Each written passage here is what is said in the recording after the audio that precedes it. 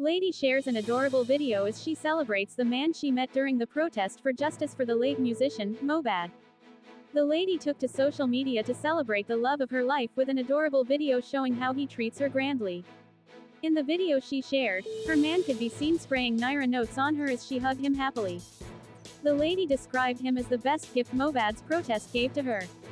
It would be recalled that youths had stormed out in the past in September to demand justice for Mohbad, whose demise had raised a great and lengthy controversy.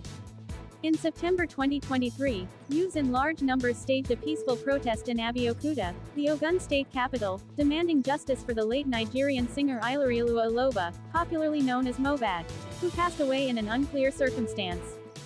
The youths donning black t-shirts converged in their hundreds at the skating ground, an open space in the popular Pansaki market in Abeokuta, carrying placards with inscriptions like the hashtag Justice for Mohbad, Justice for Mohbad. The rally started in the popular Pansaki market area in the state capital. It went through Onakolobo, Okilwo, Omida, and Isale Igbian, among other locations in the state capital. It later extended to other states of the federation. Please do us a favor, and follow, and subscribe to our channel for more updates. We always have your back.